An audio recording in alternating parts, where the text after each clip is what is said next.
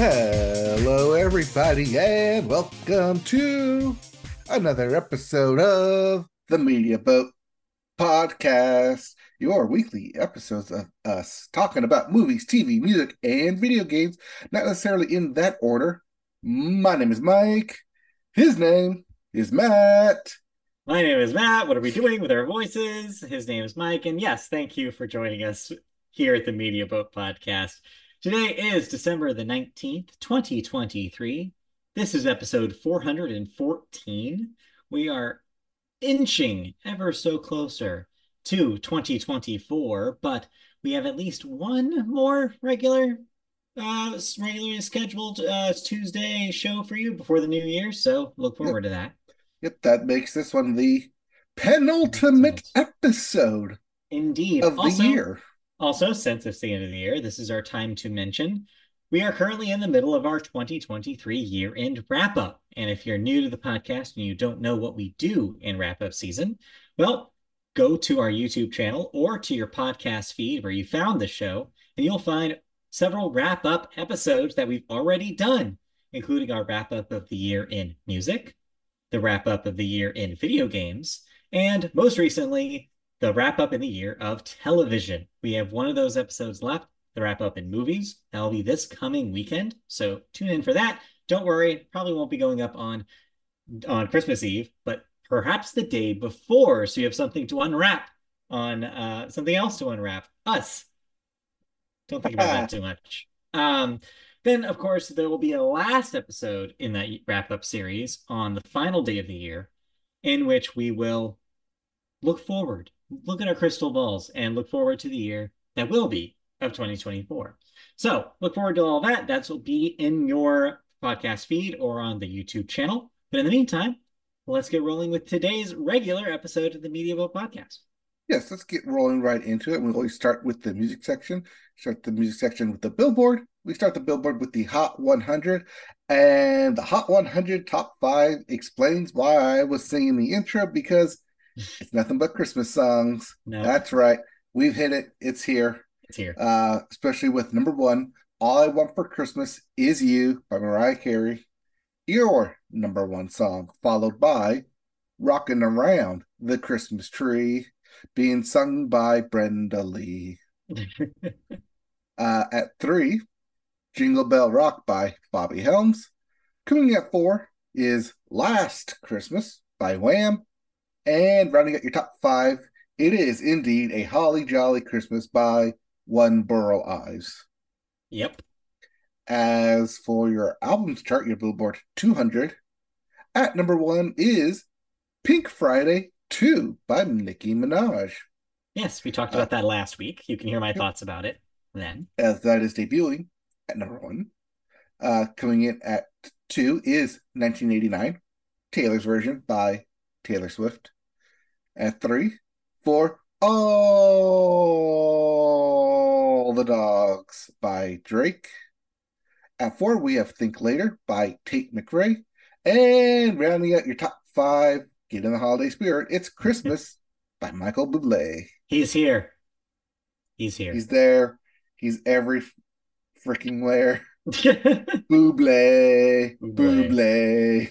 Anyway, yeah, I mean, this is the time of year for you. It always looks like this.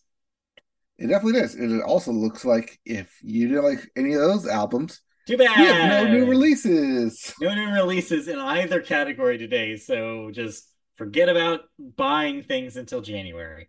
Forget about anything new coming around. Get to those lists and enjoy what the year had in store for you. Indeed. And speaking of what the year had in store for us, we had a album by Kesha. We did. And it may as well be her last album. With Dot dot dot. her With previous Dr. label. Luke. Yes. Yes. As Kesha has indeed parted ways with both her label and management. The news comes 6 months after the singer settled multiple lawsuits with her former producer and label owner, Dr. Luke, which stretched over nearly 10 years, but was settled out of court in June. The singer's deal with Luke's label, the aforementioned Kimosabe label, which is distributed by RCA Records, officially ended last week, 7 months after the release of her last contractual album with the label, Gag Order, which was released back in May of this year.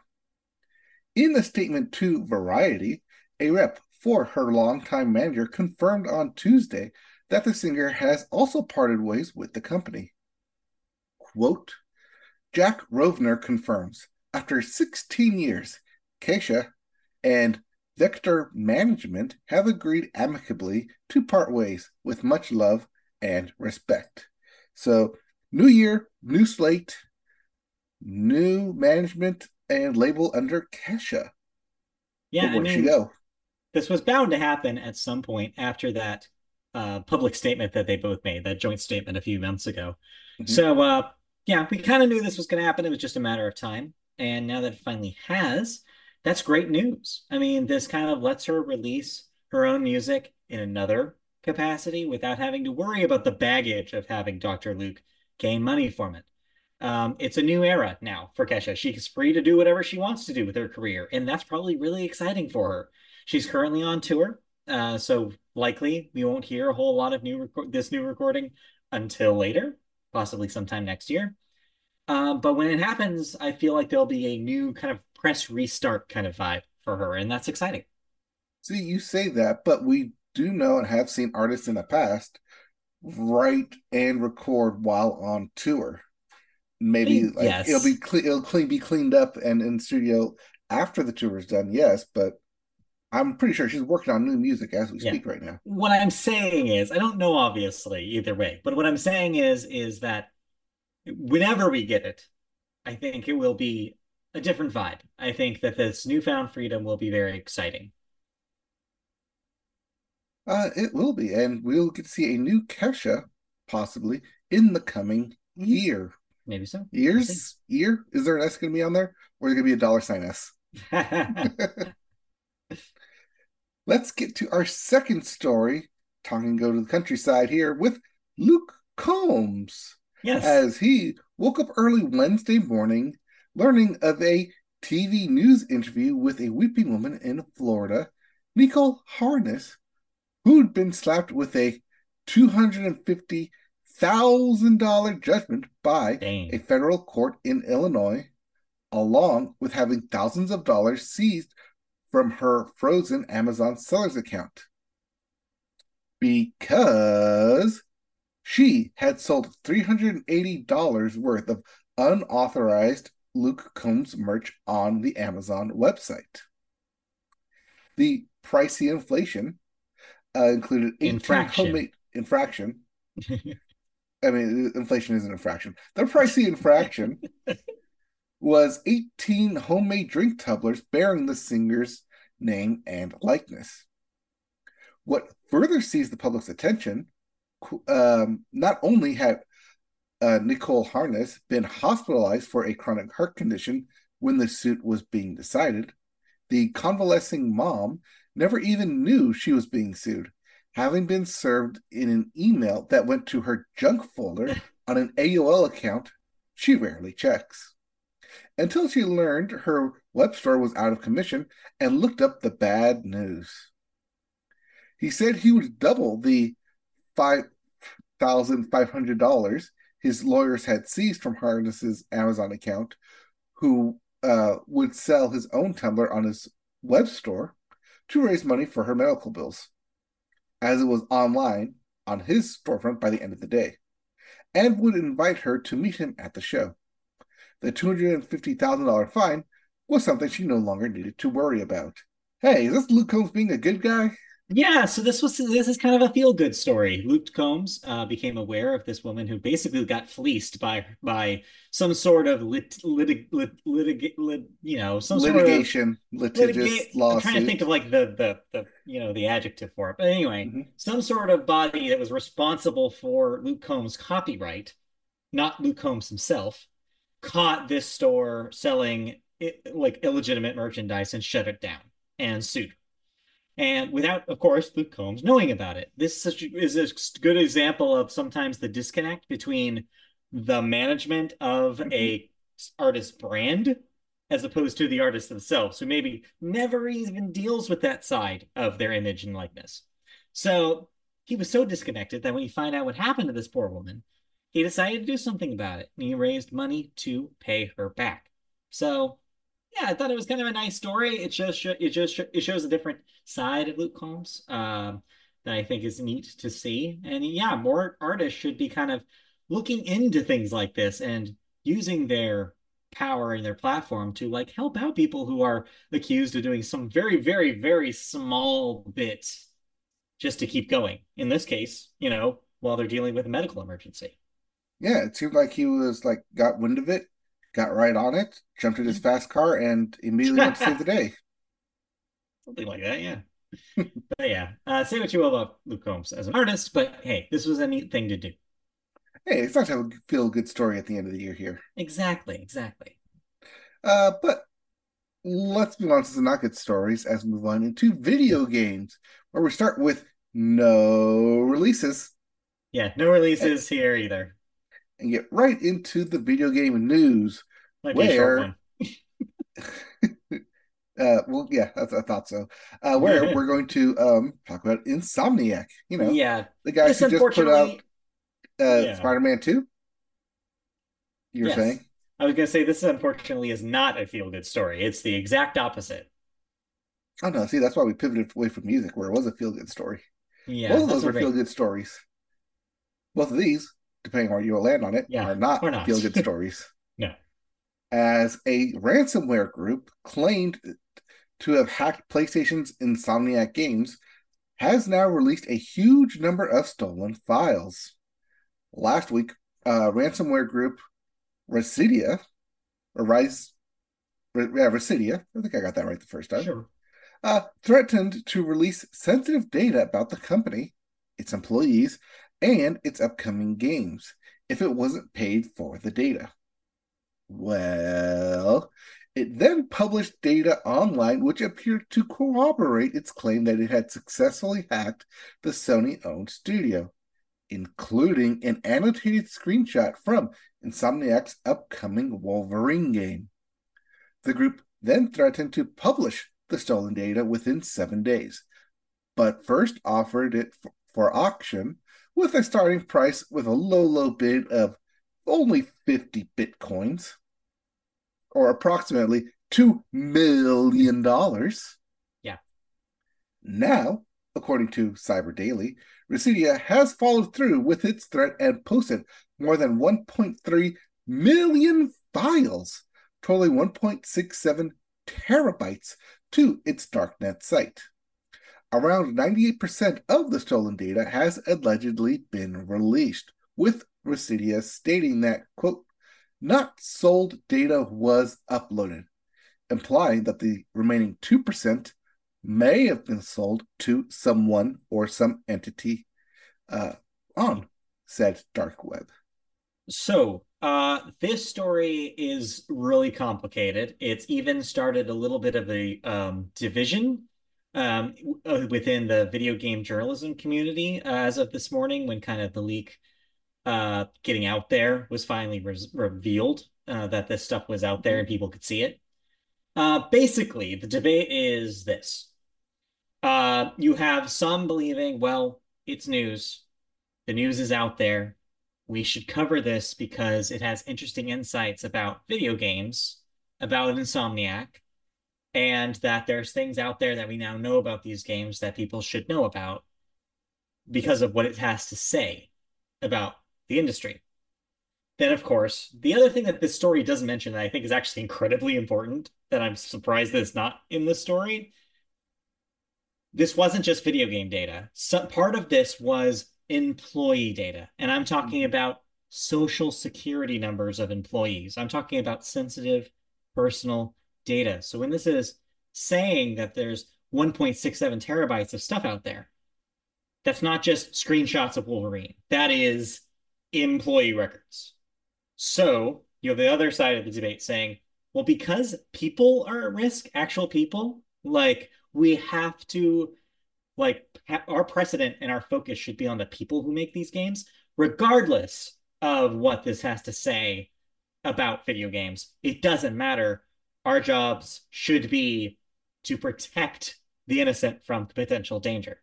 There's even an argument where maybe don't even mention the name of the group responsible for this, or don't even talk about it at all because it just spreads this like notoriety, and it could happen again to another company. All that, say what you will about that. I think the difference here, and why I kind of side on the side of like, well, maybe don't talk about the details here, is because this leak is different from the ones we've seen in the last few years. Remember the Capcom leak that what leaked a bunch of Mm-hmm. future titles? Some of that did come true. That didn't have personal data in it, so that feels a little different. So it's not a one-to-one comparison. You could also Even think the of the GTA 6 similarly, yeah, similar GTA 6 release leak. that came out Yep. even earlier this year in October before the official Yep. trailer in December. We also had the infamous Nintendo Giga Leak, Mm-hmm. which had a lot of interesting stuff from the past from Nintendo's archives that Nintendo was never going to release. Again, no personal data in that, so it feels a little different. So yeah, I saw a topic that did have the Wolverine stuff in it. I chose not to click on it because at this point, I feel like this is a leak that has been compromised. This is a leak that feels dirtier. And wherever you side on that argument, I don't know, whatever floats your boat, whatever makes you feel comfortable. But ultimately, it does bring into question what is the responsibility of video game journalism? When does it shut off where journalism has to think about, oh, well, the story is here, but at what cost? And in this case, the cost is these real people have to, say, shut down their credit cards. They potentially have to move at worst, like they're endangered now because of these leakers. And that's brutal for a person to go through. So, yeah, it's just a sucky story all around. And I don't care that we see some stuff about Wolverine that we didn't know about. It's just not, doesn't seem important to me in comparison to the other stuff. Well, whenever there's a huge like breach of data that goes beyond IPs, beyond what they're making, and goes into, like you said, HR, employees, Mm-hmm. personal data that's goes beyond what a company works on Yeah. and goes into who works for the company. There's that definite line, and you're right. Yeah. It is very interesting of what gets covered. Like you said, the story that you have here Mm-hmm. doesn't mention the Right. personal data, Which is even a though weird choice. it's out there.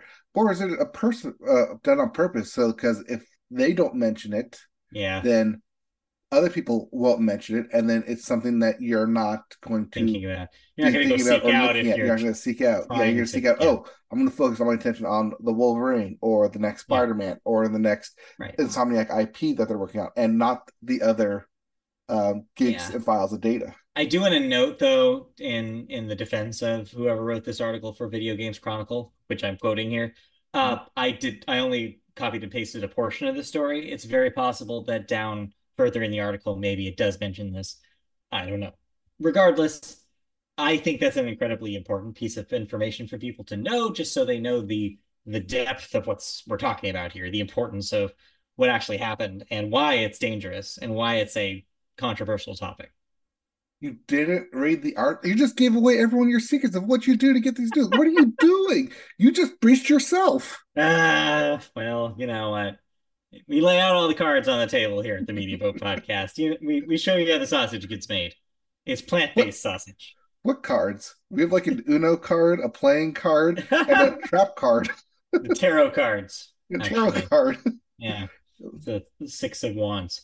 All right, let's move on. Let's stop talking about that. That's a sad one, but hopefully nobody actually ultimately, yes, our hope is that nobody actually is in any danger from this leak. Hopefully they recover from it because this is a bad position to be put into. All right, let's stop talking about Sony. Let's shift our Hmm. attention across the road to Nintendo. No, this is Nintendo. This is No, no, not Microsoft. Nintendo. No, I intended to say Microsoft. There, Yes, yes. saved it. As Baldur's Gate 3 creator, Larian Studios, has explained why the Game of the Year game. According to some people, not the Uh, Medium podcast. no, no, no, not us. According to some trophy guy, Yeah, a lot of people. that Baldur's Gate 3 might never come to Xbox's Game Pass subscription service. After its release was held up by several months due to technical issues, the Mhm. celebrated RPG launched for Xbox Series X and S to coincide with this month's The Game Awards, where it won 6 prizes, including the coveted Game of the Year award. Asked by IGN if Xbox had attempted to bring the title to Game Pass, Larian founder and Baldur's Gate 3 director Sven Vinnick said, "Such a deal has never been in the cards, at least as far as it was concerned. Quote, oh, we always said from the get-go it wasn't going to be on Game Pass. It's not going to be on Game Pass. So look, we're in the business of making a game that has a beginning, middle, and an end. We made a big game, so I think there's a fair price to be paid for that. And I think that that is okay." Yeah. Close quote.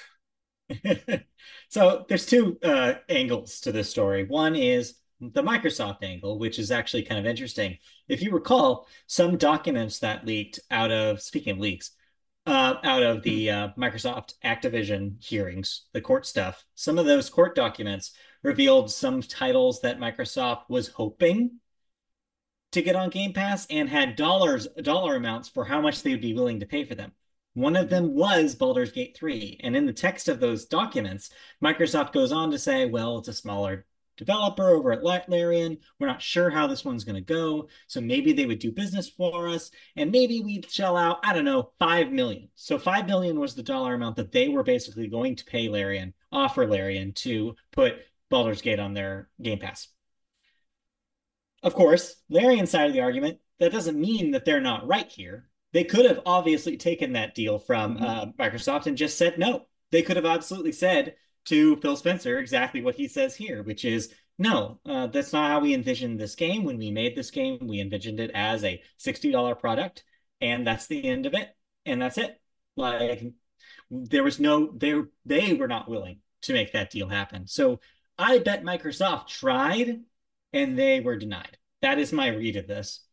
And yeah, the other half of this is, of course, yeah, there's a discussion I think that is good to have about kinds of games that shouldn't be on Game Pass. If you're a developer and you really believe in your product and you believe that it should be a $60 product that you buy once and then you have and then you can replay and you don't have to worry about a subscription, fee being in the background, then I say go for it. Don't do Game Pass.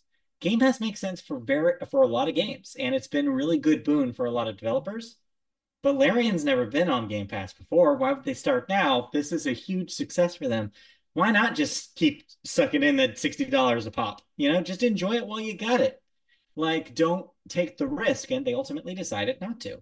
So this whole, ideal world that a lot of Microsoft, like a lot of Xbox people want to live in, which is everything's on Game Pass and every big game is here, and I get every game for $16 a month. It's just not realistic for a lot of smaller developers. And believe it or not, Game of the Year, like aside, Larian is still a very small developer in the big pond. So something important, I think, to keep in mind. And not everything that you want to play is going to come to Game Pass. Yeah, depending on the studio, it is a bird in the hand, bird in the bush situation of you can have your $5 million check now, or Right. you can go the Taylor Swift route and bet on yourself and Right. see if it pays off or not. Right, exactly. And they just didn't want to because that was just not how they envisioned their product. And that's fair. Mm-hmm. And we should support that. And the ecosystem should be big enough to support both of those things. So if you're looking for the Game of the Year, it's not going to be on Game Pass, but it might be under your tree next Monday. Well, who knows? We didn't even go with the tree this year. What? Yeah. Not even this lonely Charlie Brown limpy tree? No, nothing going on over here. Ooh, okay. I know what I'm going to get you for Christmas then. Not a tree, please. Anyways, um, game thoughts. Thoughts? Did you uh, play anything? I beat the Valhalla DLC. Apparently. Yes. I Somehow. said somehow there is indeed an end to roguelike games. I've finally accomplished that. I didn't think that was possible. Okay. But then again, I'm also playing God of War Ragnarok, a game I love to death. And the enemies and the very roguelite Yeah. aspect of it allowed me to beat the game, like beat the DLC, rather than just banging my head over and over and over again. Thank you for including multiple difficulty levels. So let's just want to get through the story and not beat our head senselessly over a boss. Hmm. But yeah, it's I like how it ties up both the current Kratos and the Greek original Kratos incarnation into one very I want to say capped off event. Like if this feels like the right epilogue to coincide both the Greek version and the Norse version of Kratos. So it's a very Yeah. nicely well Yeah. done story. Cool. Short, only like an hour. I think I beat it in like 3 hours because like each run for me takes about an hour because I just do everything. But you do it about 3 or 4 times and you've beaten the story, but then you can unlock everything else as you do multiple runs. So as for the actual story, like I've beaten that and I'm happy with it, Cool. especially because it was free. Yeah, well, yeah, I mean, can't argue with that price. No, you cannot. Cool, cool. Anything else going on? Nope. Been watching a lot of movies as we get ready to do that episode this Yes, upcoming weekend. indeed. So get ready. Yes. Did you play anything? So I finally downloaded Disney Speedstorm and I played let's say 3 races of it, and I probably will never play Disney Speedstorm ever again. Oh no, you're not hooked? I think you maybe didn't I mean, okay. It's not that I don't how do I want to put this? You haven't played a whole lot of Mario Kart, have you? No. This may be the difference between our reception of Disney Speedstorm, because I hopped into it literally because you kind of do the hop Yes. thing to The do hop the and the the Mario drag. Kart esque Yes. drifting. It plays so much worse than Mario Kart. It really threw me off at first. It's very clearly trying to be a Mario Kart, except with zero, and I'm talking about zero visual flair. It is a weirdly dark game. It's a weirdly like rendered game. So I played it on the Xbox Series X, and it's like the character designs are weirdly like edgy, and like every track seems to be like dull. It's not very colorful. The items are not really easy to distinguish between each other because they don't pop out at you. They're all very, again, dull, boring colors.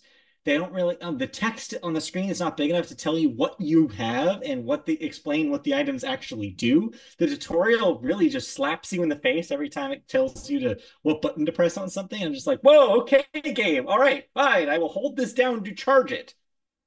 And it's really unclear. I don't like how the power ups are, or not the power ups, the unlocks are described. I'm like, oh, cool. I got the color orange. What am I supposed to do with the color orange? Oh, I put this on my cart. Okay, cool. But the number one problem I have with it is it just doesn't feel good. The racing is bad. Why didn't you tell me that the racing was bad? I'm fine with the racing. The racing doesn't bug me. How's the racing the one thing bugging you? It just doesn't feel good to play. I'm trying to play it like Mario Kart, and Mario Kart feels good. It feels like there's like a weight to the cart.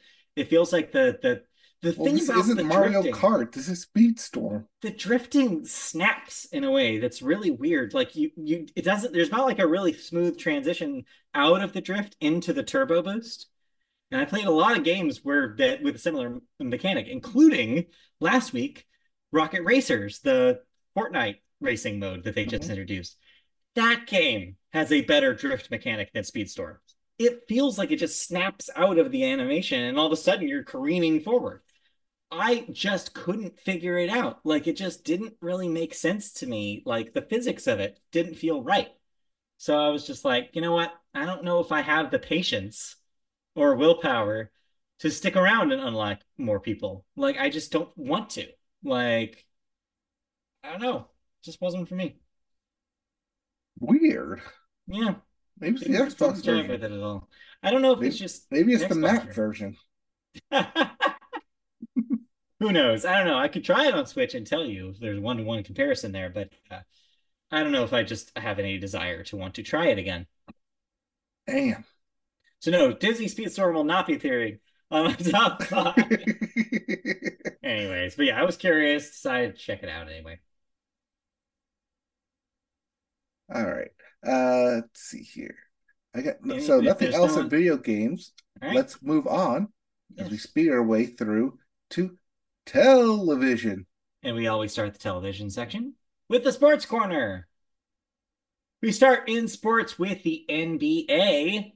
Steph Curry's NBA record three-pointer streak has ended at long last at 268 games. So, Uh, congratulations. yes, that's I think this goes all the way back to 2018, where he's made at least one three-pointer Mm, in every game consecutively. A feat that probably won't be broken. no. Um, because three-pointers are kind of hard in the NBA. Yeah, a little It makes bit. it look that easy. But yeah, so he must have missed it because, yeah, he did not. That streak is over as of this week. So sorry, Steph. Then also in the NBA, there are 5 games on Christmas Day. Correct. It is Dang. NBA Christmas. You got the Bucks versus the Knicks. I mean the Knicks. The Celtics versus the Lakers in a classic afternoon match. Mhm. Mavericks versus the Suns. Warriors versus the defending NBA champions Nuggets. And to round it all off, the 76ers versus the Heat. Ah, So a nice span of games going from East Coast to West Coast for all your NBA needs. so there you go. So basketball fans can curl up with their presents and their hot cocoa and watch some basketball all day on Christmas. So look forward to that. In the meantime, in the hockey world, it's a regular coaching carousel as coaches are moving from one team going to another, et No, no, cetera, these et are all the cetera, ones et who've been cetera. fired. Well, that's a carousel then in that case. That's just This is a everyone who's being thrown highway to off of the hell. carousel. Yeah, they're getting off this ride. So we start with Minnesota Wild, who has fired Dean Evanson. The Edmonton Oilers replaced Jay Woodcroft. Craig Berube was fired as coach of the St. Louis Blues, and the Ottawa Senators have fired their coach, DJ Smith.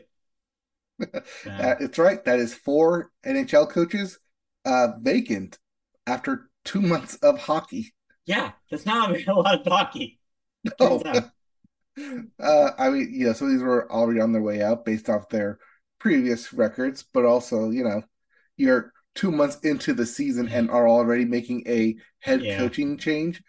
Oh What boy. is this, the NFL? Oh no, we'll get there. Yeah, it doesn't look good for those franchises if that's what you're doing. Yes, it is So, very much what I'm doing, or whatever so they're doing. yeah. Either way, good luck to those teams.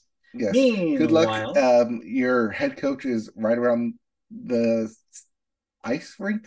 Yeah. yeah, nice rings. Yeah, because they're round at the edges. Yeah, yeah, yeah, there. Yeah. Anyway, not played in an ice rink. College football, which is played out in a sometimes snowy field. In this case, someone who won't be visiting a snowy field, LSU quarterback Jaden Daniels, the 2023 Heisman Trophy winner, is opting out of the Tigers' upcoming bowl game and instead is heading directly to the NFL draft, not passing go and not collecting $200. But he will be So, collecting a signing bonus. yeah, which is probably, hopefully, more than $200. So, yeah, he's getting his payday. Yeah, he's not going to risk being injured in the upcoming bowl game, which doesn't Mhm. even matter because, as I mentioned when we talked about him winning the Heisman Trophy, he's not even playing for one of the big bowl games. Yeah. No, he's down there at the oh god, what are they playing uh in the I don't give a shit bowl? That's right, the Relia Quest Bowl in Tampa, Florida. You made that up. That's not real. Yes, the Relia Quest Bowl is the actual bowl they're playing in. I would They're love to playing wake at up in this. the morning, get my coffee, and have a big bowl of Relia Quest. Hey, you can either watch that or you can watch the Cheez It Citrus Bowl. Ooh, what? Ugh. I don't think I want that. I don't think I want oranges in my Cheez-It bowl. No, Anyways, the Orange Bowl is something separate. This yeah, is the the Cheez It Citrus Bowl. citrus bowl. I Yes, don't want which is citrus in different my from the Orange Cheez-It. Bowl. No, no, thank you.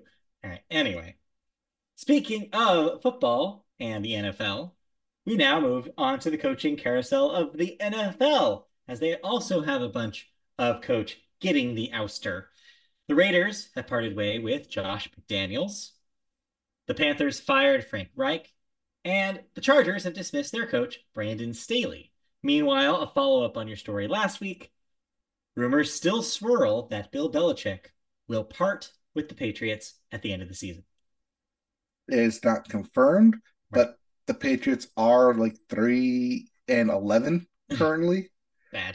They have not Amber made is the the color of their playoffs. energy. Whoa, they have not made the playoffs since Tom Brady left. Oh, And seeing as this is going to be Bill Belichick's second year in a row with a sub 500 team, yeah. Patriots might be looking to move on, Yeah. get fresh, younger ideas into the head coaching position. Get some new blood in there because, yeah, that franchise is slowly going into obscurity as long as that's their record. So you'll see. Also in NFL news, the Eagles have lost their third game in Hmm. a row. Eee. This last one, Monday Night Football, to the Seattle Seahawks with a Hmm. backup quarterback in Drew Lock. Hmm. So things Is are not as lovely in the city of Brotherly. no. But hey, just like the NBA, if you don't want to watch 5 games on Christmas Day, you can choose from the 3 NFL games on Christmas Day. Yes. But Uh, yeah. yeah, you had some good division games, including Raiders at Chiefs, Giants at Eagles, Hmm. and running out on the nightcap, Ravens versus the Ninnies, Who? Niners, Oh, okay. for the 49ers. The 49ers. Yep. Well, there you go. Then, if you're a baseball fan, well, sorry, we don't have big, world exploding news like we did last week for you. However, the stove is still hot. The deals are still being made. People are getting signed. We're just waiting on a few big names here to still drop the other shoe here. I saw today still a mystery of where the always intense Matt Chapman will arrive. Mhm. So who Yep. knows? And speaking of rumor mill in the MLB, Hmm. Amazon going to Yes. be delivering not just your packages, but possibly your local team in a deal Yes. with Diamond Sports Group.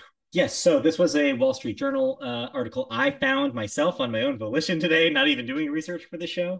And yeah, it was that Amazon is possibly looking to make some sort of investment in the Diamond Sports Group that would be, as part of that investment, bring some of their distribution deals in-house to Amazon Prime streaming, Prime Video.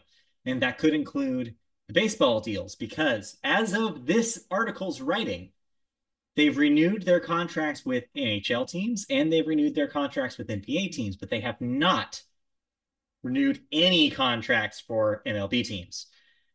That's all of them. And that's like, what, 40 markets? I think it was Yep. saying, which is absurd. And so the fact Yes, that they've, considering there's only 32 or 30 MLB teams well, I guess there's covering 40 crossovers. markets. I think what it is Yes. that there's crossovers, like Orange County is a market as opposed to LA, and those are separate treated. Yes. Anyway, also there's international markets. But anyway, so yeah, so Amazon could potentially, if this does occur, which this is not confirmed, if this does occur, they could possibly have streaming baseball games be included as a perk in Amazon Prime. This would bring them to a similar point as where Max is with the Bleacher Report sports packages that Hmm. they have, as well as Peacock's deals with certain sports organizations, and something like but eventually will come to Disney Plus as part of the ESPN package stuff, trying to remain competitive with these other streaming networks with their sports offerings. Yep. And then there's Netflix over there without a sports team.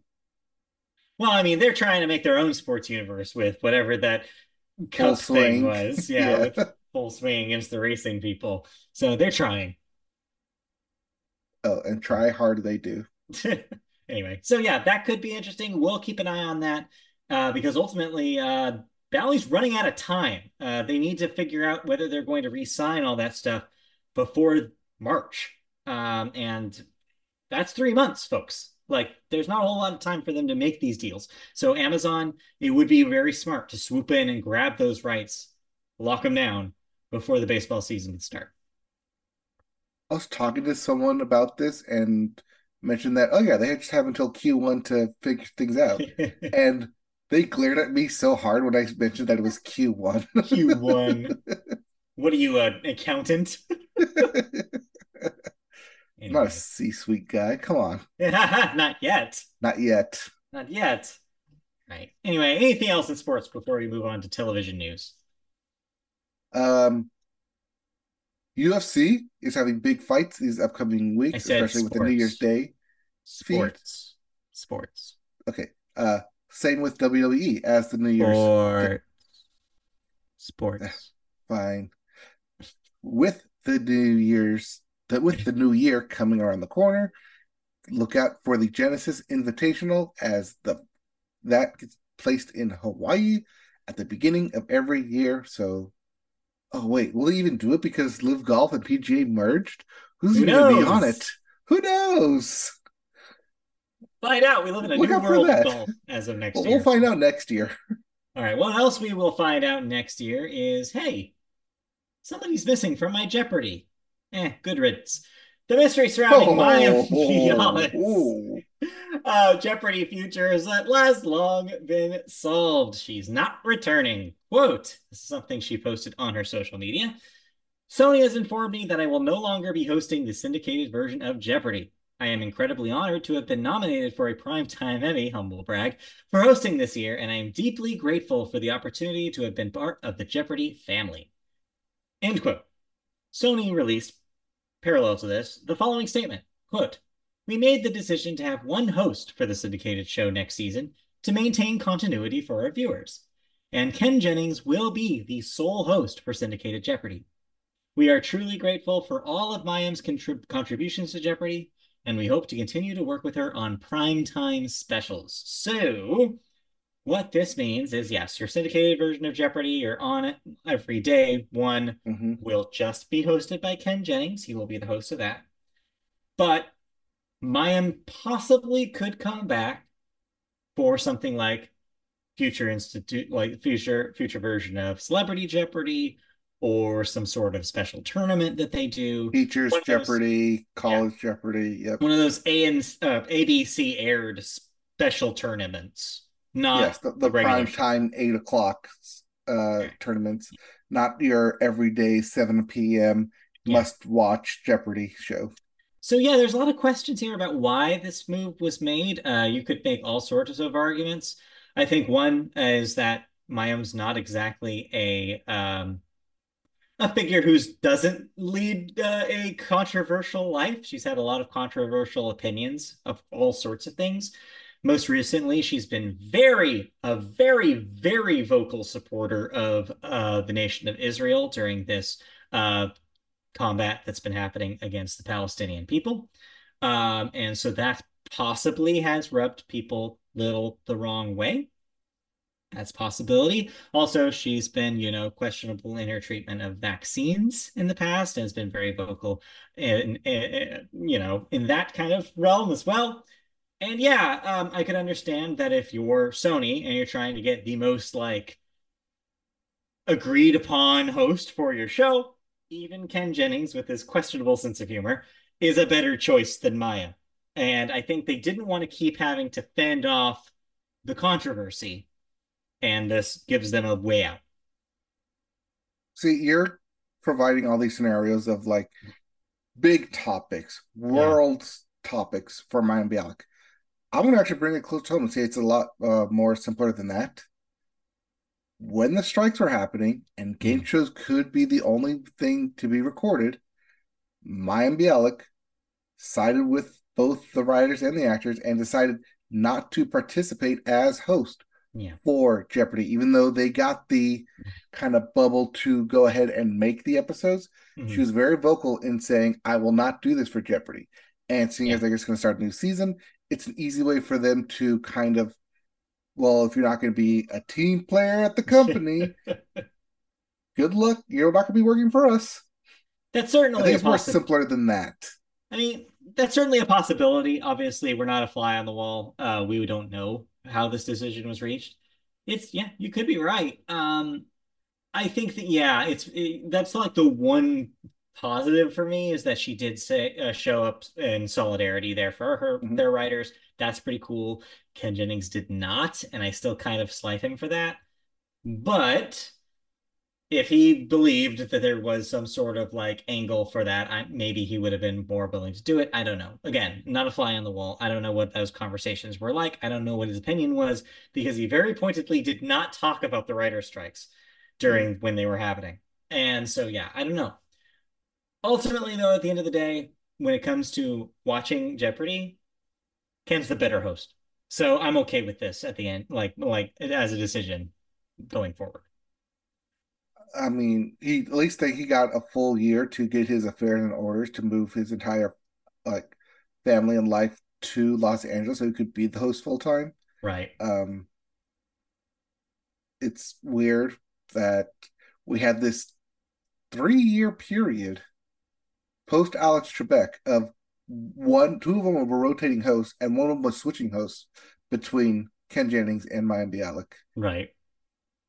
So a little Yeah. bit of weird Jeopardy lore there, It's been a where long however road to long get it here. keeps Yeah. getting, yeah, however long the show continues to run.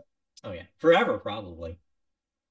All right. Let's move on to our Speaking second of shows story that running here. forever, Yeah, speaking of running forever, well, One Piece is a show that's been running forever since 1999 in Japan. But on the heels of the immense success of the first season of the live-action One Piece adaptation on Netflix, Netflix has teamed up with One Piece creator Ichiro Oda, publisher Shueisha, Shueisha, Fuji Shueisha. Television Network, and the Toei Animation Company for a new anime adaptation of One Piece. Yes, this project is completely separate from the existing One Piece anime series, also produced by Toei, who has been running since, like I said, 1999. The remake, titled The One Piece, just like the Ohio State, will cover the same story told in Oda's manga, beginning at the same point as both the existing anime and Netflix's live action adaptation, following the quote, East Blue saga, unquote, of aspiring pirate king Monkey D. Luffy and his crew. So I saw a lot of people point to Dragon Ball Kai as an example. It's Mhm. basically a show that has the same story as the existing story, but perhaps shorten some sequences, perhaps combine some things, maybe skip some filler. I don't know. It gives them more power over, like, to reinterpret the work, if you will. And that could be very well what this is.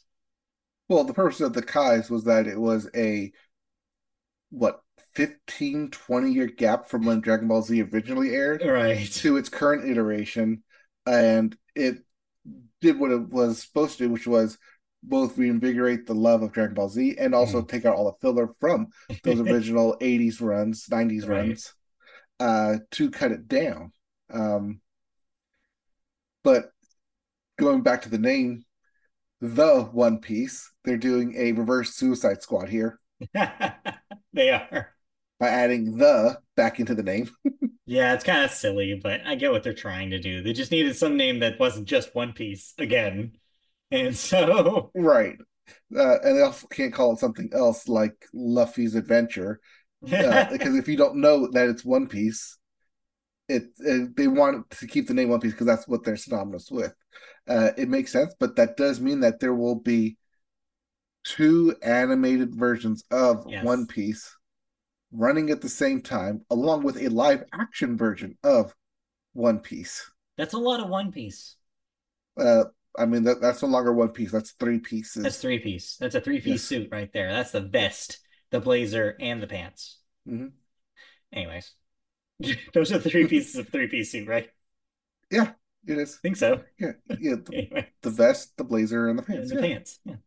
yeah. Shirts are optional. Shirts are optional. Anyways, yes. Let's move on. You watched something on television this week.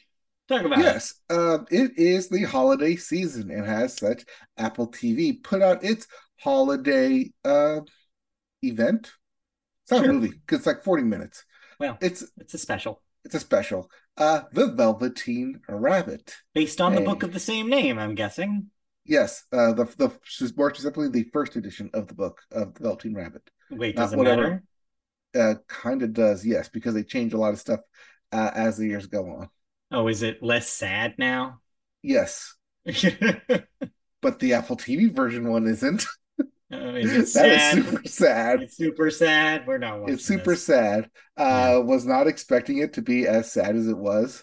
Uh, but at least the good thing is that they're actually trying something different here. There's actually different styles of animation in the Velveteen Rabbit, from stop motion to hand drawn to live action to CG thrown into here. So it's a nice little variety of animated styles uh, telling the story of the Velveteen Rabbit. And if Okay. you don't know it, or if you haven't read it in a long time, um, buckle up because it it doesn't pull any punches. It goes into kind of like that whole what, like, am I real? What is real kind of scenario that the Velveteen Rabbit originally went into. The Velveteen Rabbit's gonna fuck you up. Velveteen Rabbit to save the day, to give his life for the boy. In a world where Boy all rabbits are velveteen. All right, for the anyways. boy. Anyways, it's there. It's Apple TV Plus. So, It's like I said, it's 40 minutes. It's would, nice. It's quick. would you recommend it to anybody who has nostalgia for the original book? I recommend it to anyone. Like, it's a good like family Christmas movie. Because the rabbit was given during Christmas, so thus it is a Christmas movie. Come fight me if you think otherwise. Uh, but yeah, I think the Velvet Rabbit gets added into the rotation of holiday classics that you watch once a year. All right, well, we're gonna pass because Christy is apparently has childhood scars from the Velveteen Rabbit and refuses to relive them. So Oh, this would be perfect for her. doesn't sound like it. No. All right, anyway, anything else that we should talk about? We don't have anything here. We've been just finishing other stuff up, doing some catch up. The I guess I Amazing could Race mention ended, so watch that. But yeah, that's every year. I guess I could mention for fans of the animated show Hilda on Netflix, season 3 just came out, and so we've been watching with that, and it's still great. Still one of the better kids shows on Netflix. We really recommend it. Because it is the week of Christmas specials, Mm-hmm. both CMA Christmas and Willie Nelson's 90th birthday celebration, available on demand or Hulu. Yeah, yeah, yeah. All right, let's move on then out of television and into cancellations and renewals. What am I no longer watching? You are no longer watching Hightown on Stars, as that has Oh been wait, no, sorry, canceled. wrong Hightown. No, yeah. Hightown on Stars has been canceled after 3 seasons. HBO has confirmed that the 12th season of Curb Your Enthusiasm will finally be it. It will finally be over for reals this time. So, This is also according to Larry David that it will be yeah. over, but he does answer to his bank account, so we'll see. Yeah. I know that Bitcoin ad from the Super Bowl that one year proves that. Anyway, anyways, so that's and then lastly in cancellations, Good Omens on Prime Video. Its third season will be its final season.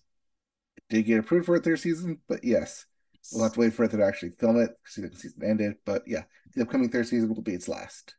Then, as for renewals, Apple TV Plus will be bringing back Platonic for a second season. Which I'm kind of shocked at. I thought that was one, a movie, or two, a like limited series. Who can say? I don't know. I don't know what it is. Stars will be bringing back Power Book 4 colon Force for a third season.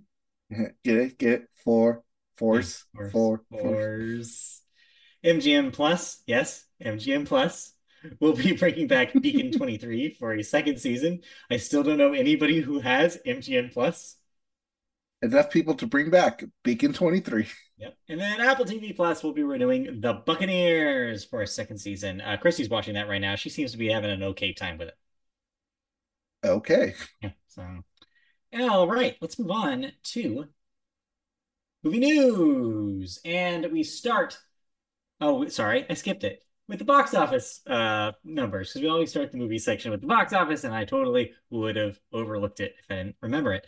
Debuting at number one this week is Timothée Chalamet's Wonka at $39 million. That's okay, I guess. Probably wanted more It's from that thing, but all right. that is the cost of one Hugh Grant Oompa Loompa. It really is. Yeah. Number two in the box office this week, The Hunger Games: The Ballad of Songbirds and Snakes sticks around with another $5.8 million. That's at $145 million. That's probably one of the better Surprise! performing movies of the year, which is bizarre to say. Surprise! People still care about The Hunger Games, turns out, and they showed up. Huh. Someone did. Yeah, somebody did. Number three, The Boy and the Heron, $5.5 million. That's at $23 million and already getting some Oscar buzz for animated feature. Mhm. Number four, Godzilla minus one, still sticking around $5 million. That's at 34. And number five, Trolls Band Together. Yeah, still with another $4 million. That's at 88 million. That's still, that might crawl to 100 if it still keeps this number five spot through the holidays. See, it won't because it's Christmas weekend. Yeah, we do have movies that are actually coming out this week. Believe it or not, there's no music, there's no video games, but there are movies. And this is the lineup for y'all this week.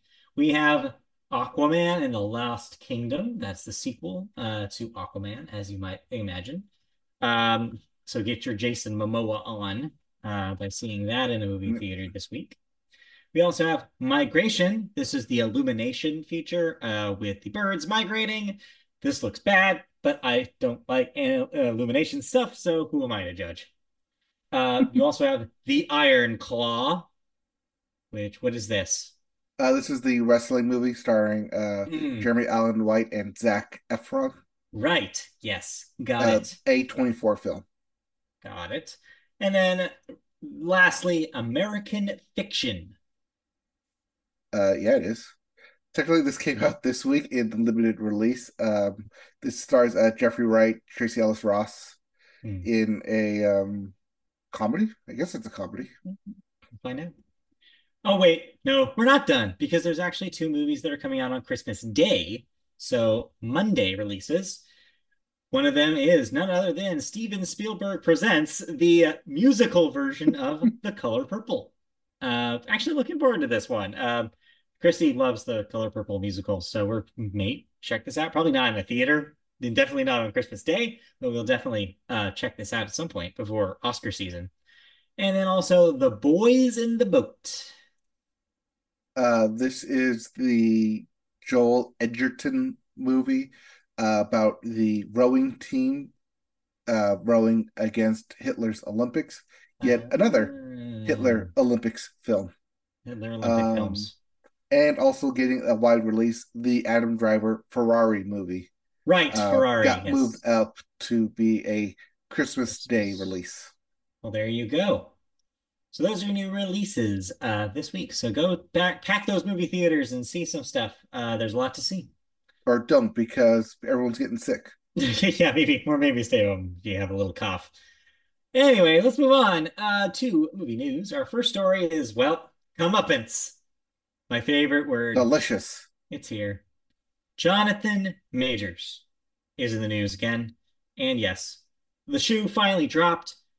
He has been convicted of two misdemeanor counts of harassment and assault of Grace Jabari, his ex-girlfriend. The actor was arrested back on March 25th on assault of harassment charges. Since his arrest, Majors have been dropped by his talent manager, Entertainment 360, which it sounds fake, but I think it's real. It And is. publicity film. What am I thinking of? There's some. Nothing. Never mind. You're We don't thinking have time. of the Parks and Rec Yeah, Entertainment 720. that is exactly what I was thinking of. Thank you for filling that in. That's where And the it's joke comes from, though. Yeah, that makes sense now. And his publicity firm, The Lead Company. He's also no longer involved with the Protagonist Pictures film, The Man in My Basement. The U.S. Army also pulled a major ad campaign featuring Majors, as did the Texas Rangers baseball team. Several other projects involving Majors, including Spike Lee's The Understudy for Amazon and the Dennis Rodman film 48 Hours in Vegas for Lionsgate, remain in limbo. But the big news here is that yes, everybody assumed that this was going to happen, and it finally did. Marvel Studios has said they have parted ways with Majors, and now the studio needs a new Kang. So, who do you got? Who do you recommend? Who do you cast? Washington. Which one? Both of them, technically, yes. Need to be more specific. No, I don't. Because with the upcoming movie, The Kang Dynasty, because it deals with multiple versions of Kang, you can have both Denzel Washington opposite his son, John David Washington, with the third John David Washington's son as the kid. And it's just a Washington family who takes over as Kangs. It's just they're versions of the Kang. They're the, you can call it the pure versions of Kang. Jonathan Majors was just the all the alternate versions of Kang. Do you think that Denzel Washington, multi-Oscar winning actor, Denzel Washington, is willing to take that part? Did you see the Equalizer 3? I did not. Touche. All right. I guess 2023 Denzel Washington. Who knows? Yes. Well, I don't know. But We'll this find also, out. I think, would be their way of getting John David Washington Hmm. into the MCU, Well, we'll which see is what. the real crown jewel of someone you want to keep around. Yeah, something like that. But yeah, we'll see. See what Marvel, ultimately does with that part. It's a very pivotal part to their future of the MCU. So yeah, they got to figure this out pretty soon. Well, I mean, they did just hire, I think it was Bacall, to rewrite the entire both Avengers movies of Right. Avengers King Dynasty and Avengers Right. Secret Wars. So since that came out last month, and they had the drop of the whole bit of we're going to release them, I think they knew, Yeah, or I at think least they they were figured that preparing they were for gonna it. do it. Yeah. They were going to prepare for it and be like, Yeah. okay, just when it hits, we're just going to launch it out there. Well, we So will see what happens. I mean, that's also kind of the good thing is that the way Jonathan Majors Kang role ended in Quantumanium back in February this year, where he got sucked away, he could come back looking completely different, and it would make complete sense in the MCU. It's true. Hell, they did it without it with Rhodey Yep.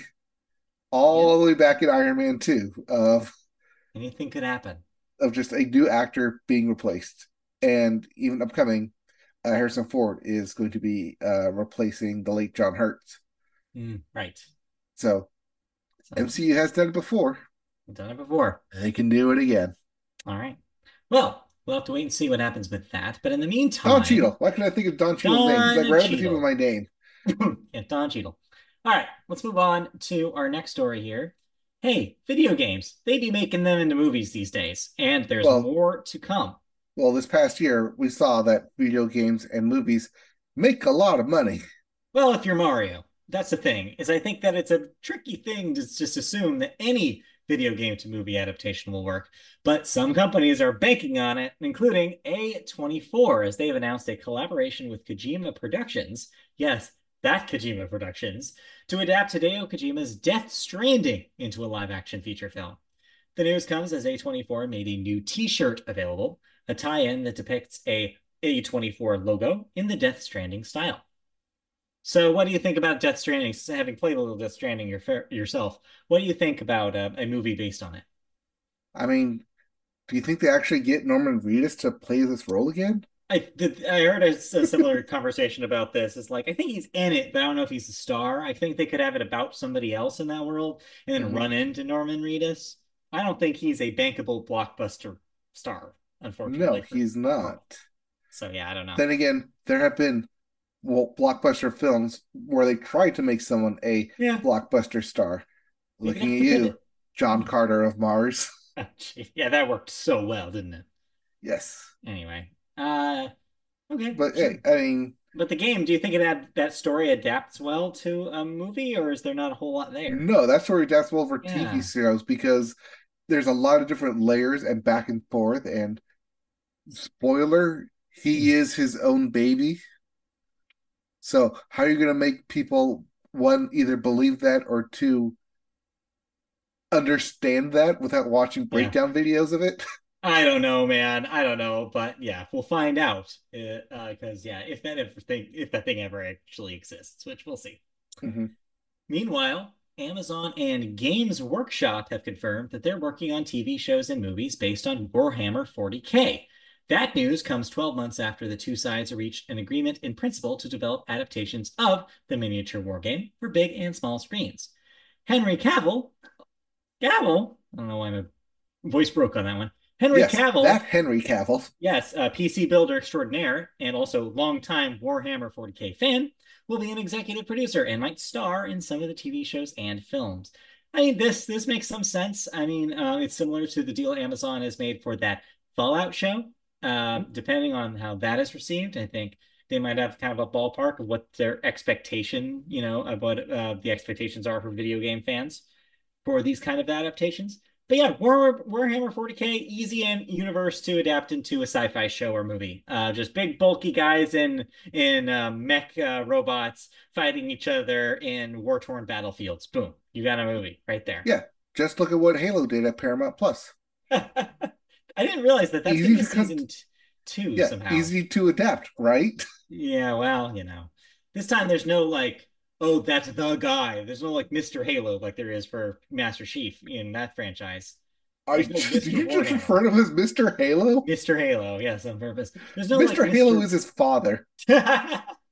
There's no like one person really that stands for the entire Warhammer universe, so I don't know. Yeah, Also interesting here is that this is just 40K.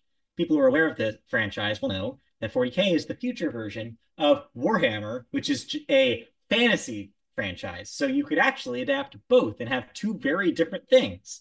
But we'll see what they ultimately do. I just hope right. that, They said Warhammer 1 and go yeah. through 3,000, 39,999 Right. versions Yeah, to get exactly. So you to get to 40K. Warhammer 40K. My one request though is I want them to do a Lego movie style approach to this framing device where it's actually taking place on somebody's war game like table, and Hmm. it's get to see the opening shots is just some guy in his basement painting Painting. a figure very, very slowly because that's what you really come to Warhammer to do, to paint shit. And then you paint his cap orange so you know who the main character is. Yeah. Yeah, this one's different. He's special. He's got a different color than everybody else. That's Anyway, how you know he's the leader. He's got an orange stripe on his chest. that's how you know. And then lastly, in our little bits collection about game movies, Jack Black says he's patiently waiting for Universal Pictures and Illumination to greenlight a sequel to the animated box office smash, the Super Mario Brothers movie. Please, please, Jack, please stop. Please don't say anything more to them because then they might actually do it. And I don't want to watch another one of those. I don't want another one of those to happen. Please move on. Do something else. Do something better. Jack Black has so many songs in a follow up to Peaches that he's just begging for a sequel to be made. It's like I made one about Yoshi. Please let me sing the Yoshi song. Ugh, anyway, yeah, I've established my feelings about that film. Yeah, But I yeah, mean the fact that that thing hasn't been greenlit yet, I want to put it squarely in Nintendo's I would ballpark. say yes, I believe that that's probably Nintendo's call at this point. I think if they do one, we're not going to get it for a while because I think Nintendo, need for everything to be perfect is going to keep that production like from the public eye for a very long time. Yeah, they're going to make sure that hey, if we're going to do a sequel, we're going to do it our way and we're going to Right. do it right Yeah. because we're not just going to pump something out like, say, Aardman did this past week. Okay, are we really going to get into And it right away here? yeah, we're going to tease it up We and watched the have people movies. just shit on it. All right, we watched the movies. One of them, since you already did the segue for it. Yes, Netflix Oh, put see, the out. other segue was to go to the Sony segue of Yeah, video game movies being relatively okay. that's fine. But yeah, there's now a sequel to Chicken Run. Yes, Chicken Run, the 2001 Aardman film that, or 2000 Aardman 2000. film that used to be, I believe, was maybe still is the highest grossing stop motion animated film of all time. I Adjusted for wonder, inflation. yeah, well, also, but I think even besides that, I actually think that might still be true. It was a huge hit and also a classic. I really like Chicken Run. I think it's a good movie. I It's think a lot of probably people like Chicken Run. yeah, it's great. Like it's a classic, not just because of how amazing it is that they pulled all of that off in stop motion animation, but also it's a great script. It's funny. It does have some baggage. Mel Gibson is a star in that film, and of course, you know what happened to him. You know what the choices he's made over the last 2 decades. And ultimately, yes. Besides that baggage, that one thing to keep in mind, it was a big film for Aardman, and it kind of changed their trajectory in the industry. Yes, It, you're it is. making your face. I'm making a weird face because you are correct. Still It is is. the biggest Yes. stop motion film with a lifetime gross of $106 million. Yeah, nothing that Aardman followed it with made that amount of money. And I know what you're thinking that can't be true, but it is because in second place, Yeah. $25 million behind it, basically a huge like opening weekend behind it, is Coraline at Yes. 75 million. So yeah, that brings into the question. Well, besides Aardman, who's left? It's Leica, and all the Leica movies still haven't outdone Chicken Run because they're typically not, big blockbuster releases. Kubo and the Two Strings, They make all critically that money beloved, back on but reruns and yeah, streaming and yeah, they're DVD critically beloved sales. Yeah. films, but they just don't make the money. So yeah, which brings us to this past weekend, where yes, Netflix. We knew that Netflix was distributing a sequel to Chicken Run, and it's finally here. Chicken Run: Dawn of the Nugget. And based on what you already said about it, not a fan, huh?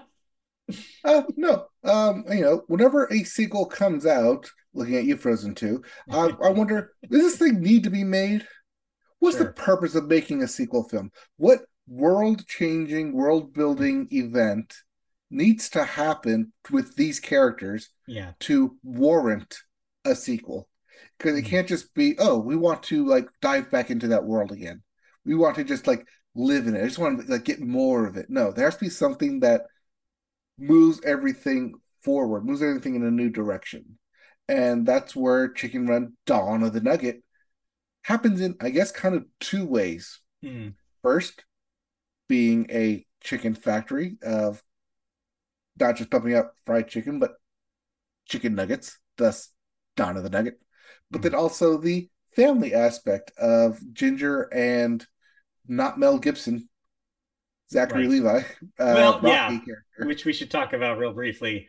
If you're going to replace Mel Gibson, maybe don't replace him with somebody who also is a super controversial figure. But who am I to say? I'm not a casting person.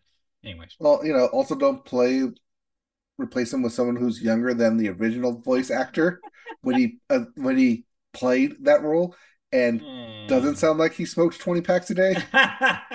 Guess it's fine. I don't know. Anyways, Anyways, very noticeable difference. He's not pulling off any type of like Mel no, Gibson-esque kind of I like don't think he was rouge trying. to it. I think they just told him like just do a very straight ahead American thing, and then you'll be fine. Yeah, yeah, you're an American rooster. Right. Run with it. Yeah. Um. Uh, Yeah. but yeah, they have a kid, and it's their little nugget of adventure. Thus, the dawn of the nugget. Yeah. So that's your basic premise. But how do these two worlds collide? Yeah. Through rough and MacGuffin shenanigans. And I did not like how they did this.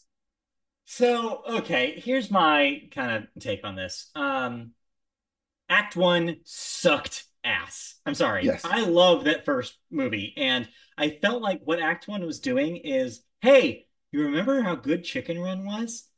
Well, here's a much worse version of the same characters that you grew to love in that first movie. Everybody is just such a like carbon copy, like somebody basically described like, oh, these are the personality points that all these characters need to meet. And all these characters just pretty much espouse that on screen in dialogue.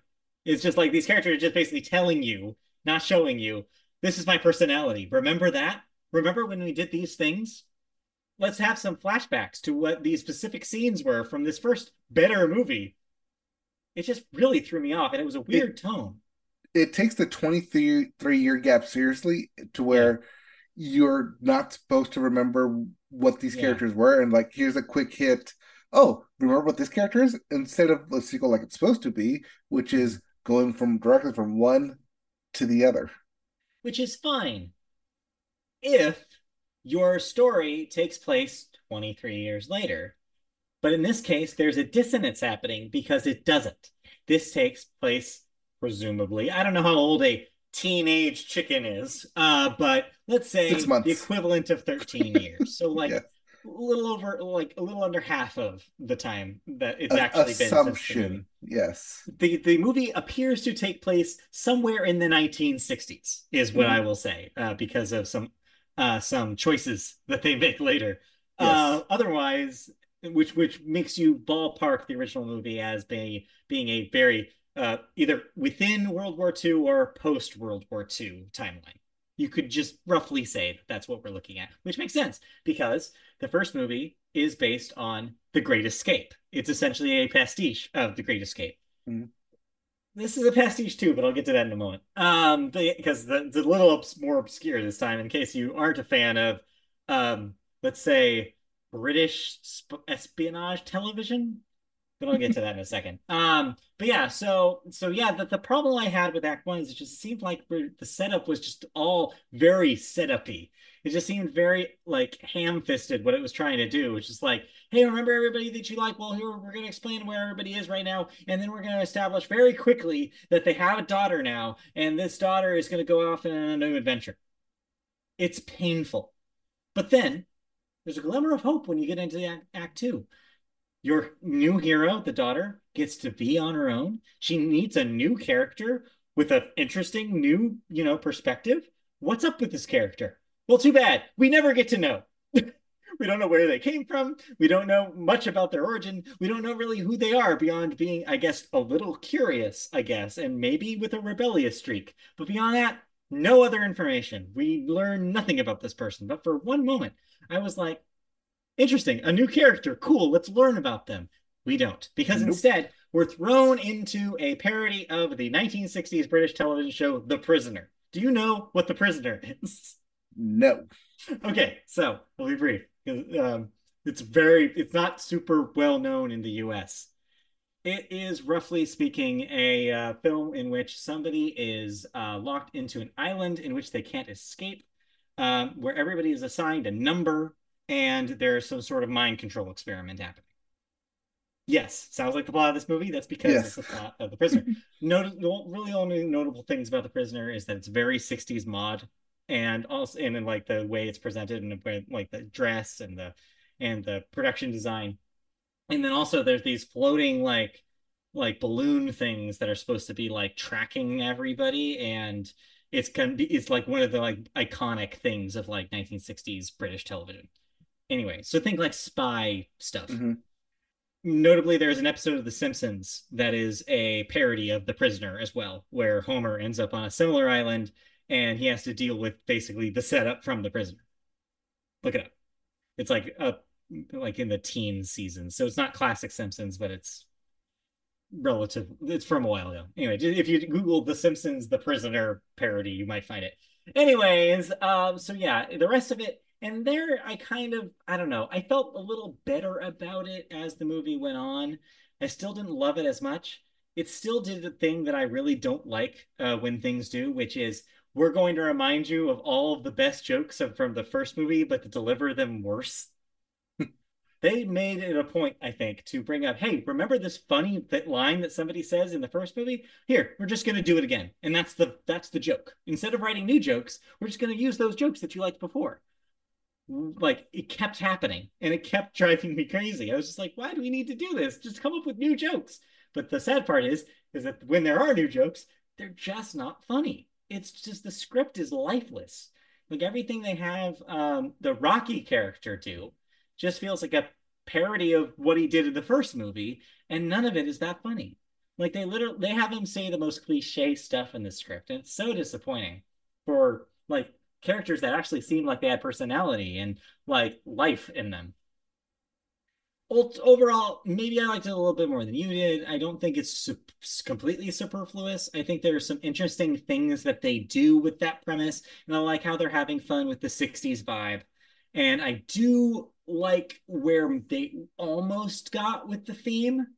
It seems like there's some sort of underlying message at the end about how like they want I forget exactly how it's worded, but Ginger has a speech towards the end about how like no chicken is an island, and like Mhm. there's something to like you being unified instead of being separated.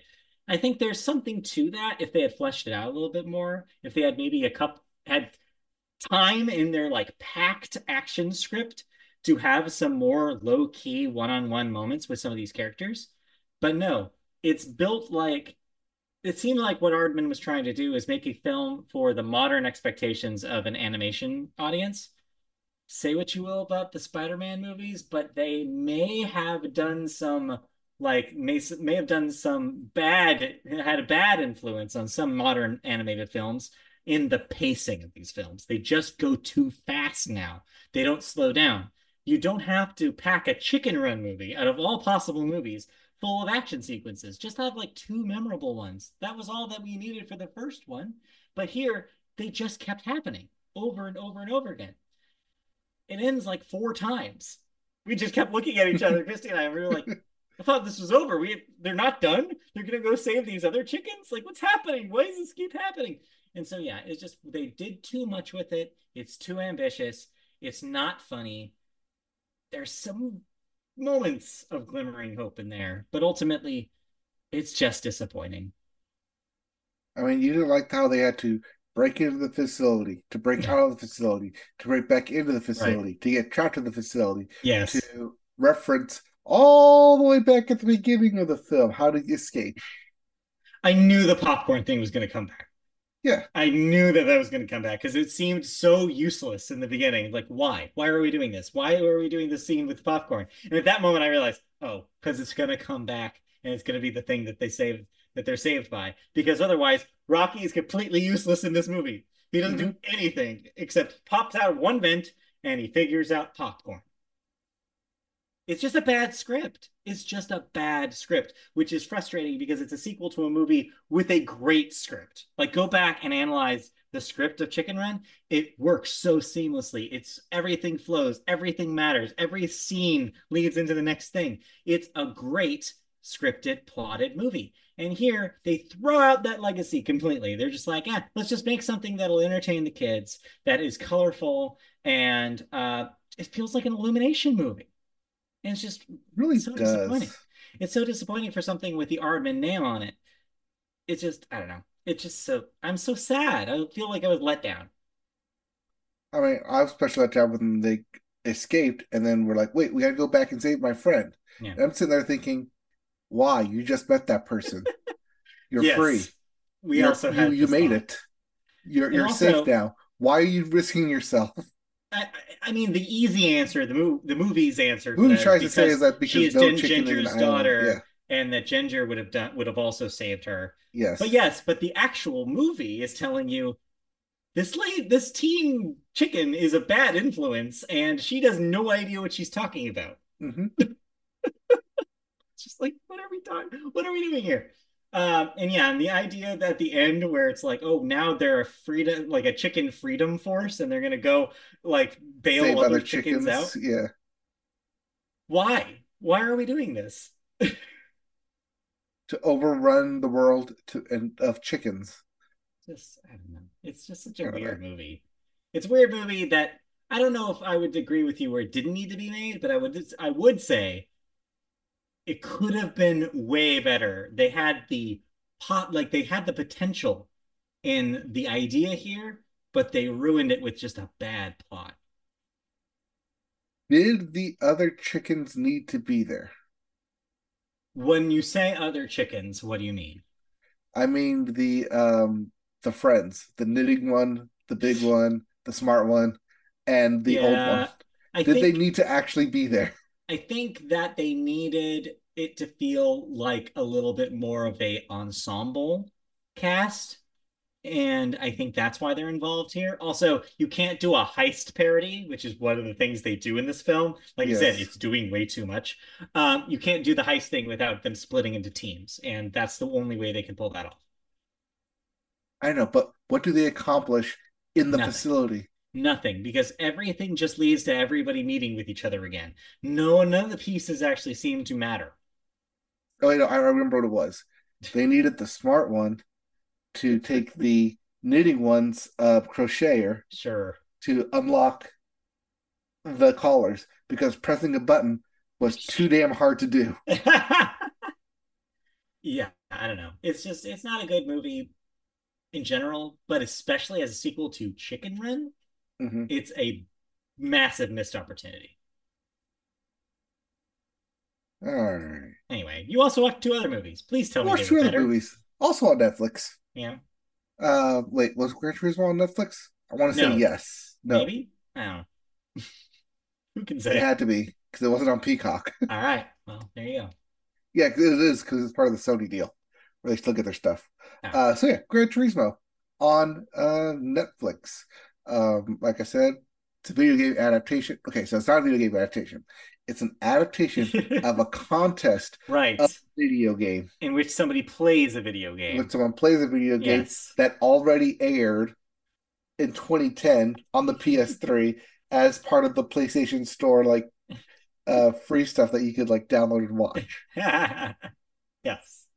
So here it is, 13 years later of that contest, and it is the movie about the contest, not about Gran Turismo the game. It's Yeah. about the contest that Gran Yes. Turismo put out that a driver of their game would make a good driver in actual like racing competition.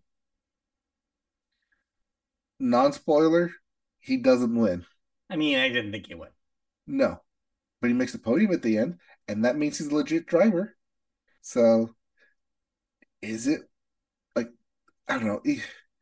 It's hard to say that this is a good movie because the whole point of it revolves around you liking the character who just wants to play a racing video game. And if you don't correspond with that, then it kind of hopes that you correspond with the angle of I want to race games, I'm good at it, but my dad doesn't approve because it's just a video game. And he constantly says, I will never make anything of myself because I just play video games all day. Mm.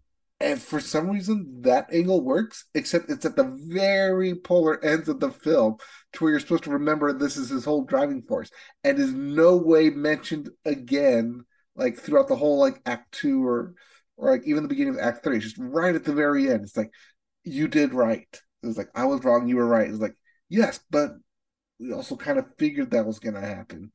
It's a okay-ish movie. I did like the action sequences.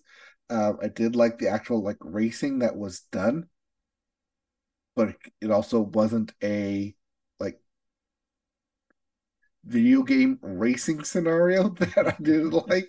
It was like the actual car racing that I liked because the Yeah. action sequences in it. But it's an okay movie. It's not the worst thing that I've seen, but it also like it's a nice story of following your dreams, and I guess how was it Poly Digital or Polytechnic company actually makes Uh, a game that's that's as accurate to a driving sim as can yeah. be.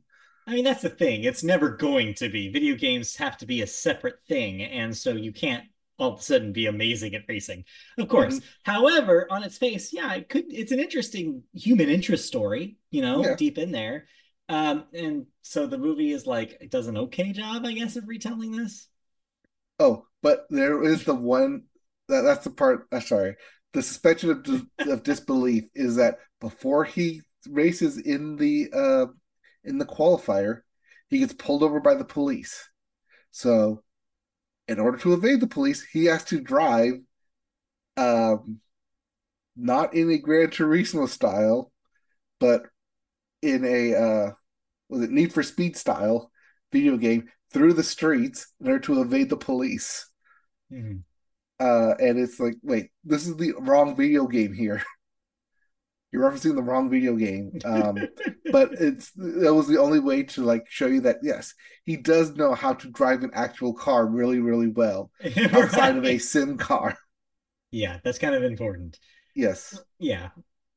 But as but a it's like movie, this. Yeah, as a movie, it hits the beats.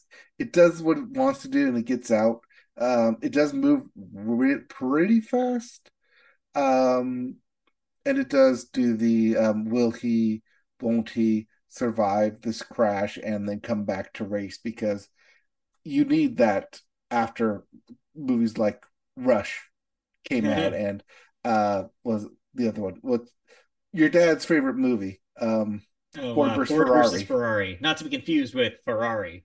Yes, Yes. same kind of concept.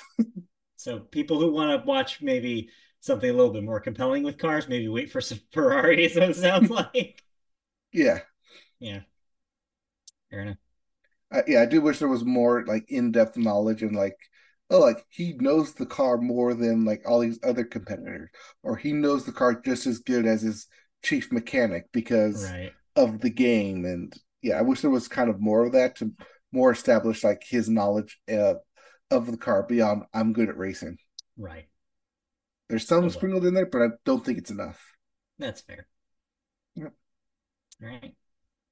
Then, lastly, And lastly, I'll be really, really brief with this because I think it's a movie that you should be watching. Leave the World Behind. okay. This is a end of the world scenario where you don't really know what's happening. And I'm going to leave it at that because that's how the director leaves at it. It is Okay. very much left up to interpretation of what exactly is happening, what is causing this, how Mhm. people are reacting into it, more or less the how and the why is kind of pushed to the side and be more of, well, it can be whatever you want it to be whatever you think it is. Because the story is trying to tell is this human interaction Mhm. between two different families. And it wants to focus more on that than the cause of this distress. Okay. It gives you like little hints and bits of like what it could be, and you could kind of connect the dots together. But it doesn't want to focus on that. It wants to focus on the families, these two families. One family that's renting the house from the other family from an Airbnb style vacation, Mm. but then all this like chaos in the world happens. So the original family comes home and it's like, hey, is it okay if we're here? Like we know we're not supposed to, but the world's kind of in chaos right now. So now our families need to coexist. And so you get um the the family clash of, well, this is technically our vacation, but it's also technically our home. Mm. But also we don't want you to think about too much about this world, this internal politics when world huge politics are currently going on right now. But we also want you to think about that because we want you to passively think about that and focus more on the dynamics between these two families, mainly the parental figures. Mhm. Um, Overall, once you get to the very end, I think the message is simple in that no matter what the chaos is that goes on in the world outside, sometimes the only thing that matters is your family and friends. Not your physical friends, but the Right. show friends. What? I'll leave it at that and let you watch Leave the World Behind. Wow, I am so confused. As you should be. I have no idea what this is. Even though you I don't just think, told me what this is, I still don't know yes, what I this don't is. know if the movie knows what it wants to be either. Like I said, it's done on purpose to leave gaps between what is happening because it doesn't want you to focus on what is happening outside and focus more on the interactions between the people.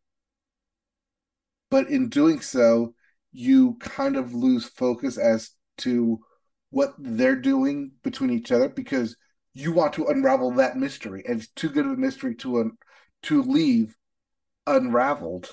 Hmm. Or sorry, not to leave unraveled, to leave boxed up. That you want to know what exactly is happening out there, and how is that affecting these characters here, Hmm. rather than what it wants to do, which is just focus on the characters. Don't worry about the outside of how they got into this predicament. Just focus on the characters because the character interaction is what is driving the story. What I want, the story I want to tell, human interaction here of how people can be mistrusting of other people when the world goes to chaos. What we really need to do is to come together, then tear us apart. Hmm. That's the story it wants you to leave with. Okay. I, Okay. All right. yeah, but Interesting. like I said, Saying anything else is going to give something away. well, I don't know if it's going to give something away, but like I said, at the very end, being with yourself and being with your family and being with friends, like, can help you get through all the chaos in the world. Oh, well, that seems like a very poignant lesson right now, and that's cool.